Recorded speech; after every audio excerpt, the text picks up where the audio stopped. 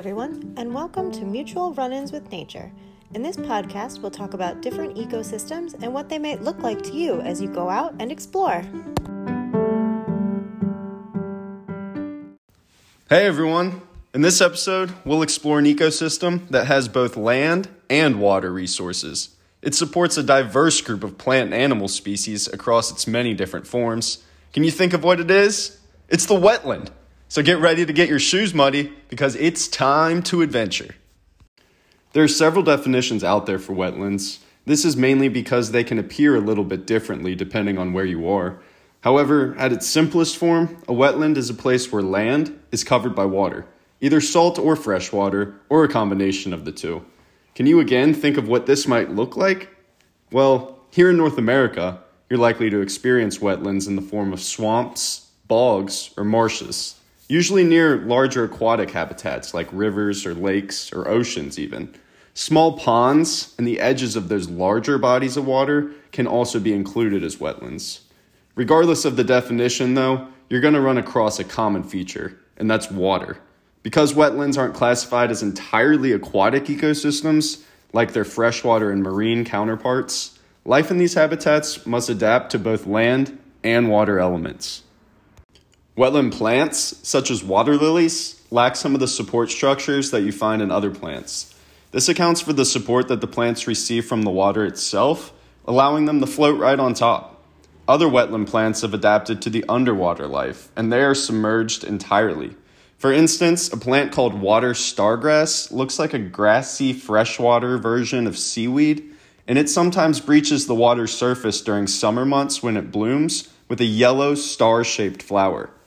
The plants I just mentioned, water lilies and water stargrass, well, they account for two different types of plants within wetlands, floating and submerged plants.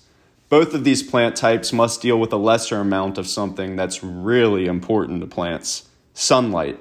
Submerged plants, well, they lose sunlight when it's broken up by the water's surface and then scattered through the cloudy waters below.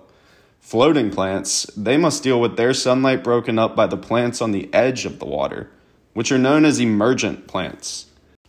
Emergent plants typically have bountiful sunlight on the water's edge, but they have to adapt to a messier situation, the soil. Wetland soil is known as hydric soil, meaning permanently or temporarily covered by water, and that limits how much oxygen is in there. The plants that live here typically have strong, deep roots that help dig into the shallow, saturated soil, and it keeps them from sliding into the nearby water too.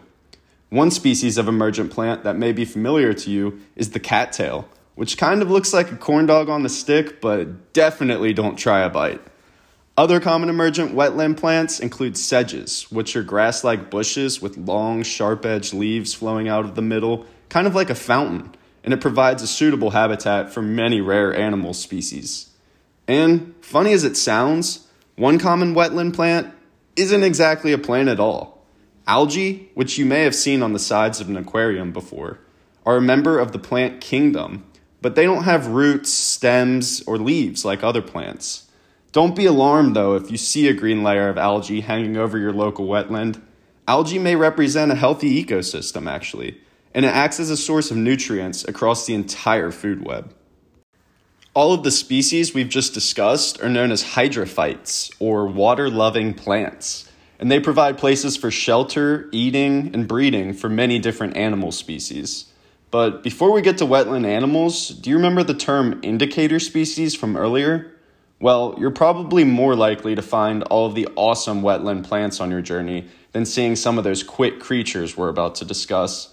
So in the case of indicator species, cattails or water lilies are a great bet that you're in a wetland, as these plants don't tend to appear in any other type of habitat.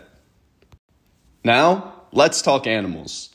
Like wetland plants, the species found here cover a wide spectrum in the animal kingdom. They've also had to adapt to the watery landscape here in order to reap all the benefits that wetlands provide. Some species, like ducks, now require wetlands for their survival, so we must do everything we can to protect these areas. The duck you're most likely to see here in North America is the mallard, with the male of this species easily identified by his green-headed neck. Wetlands also provide perfect habitat conditions for amphibians, with 190 different species identified so far in the wetlands across America. Frogs and toads carry out a risky reproductive routine in wetlands, where they lay their eggs in seasonal wetlands when they temporarily swell with water during rainy months. The success of these eggs, which hatch into tadpoles, is heavily dependent on the weather, which presents a risk for the future of some of these amphibian species as changing climate creates more unpredictable weather patterns. Some of those tadpoles never make it in the frogs and toads, and instead they serve as food for other species, like turtles. You may see these shell-wearing reptiles either swimming in the water or hanging out on land. Turtles face a lot of different threats in our wetlands today, so like all of the plant and animal species we discuss, you want to give turtles their space and try not to disrupt them too much. Turtles play a critical role in these ecosystems, enhancing nutrients and biodiversity, and they even disperse plant seeds through their movement. Turtles help keep our wetland waters clean, which also helps sustain another organism, the dragonfly.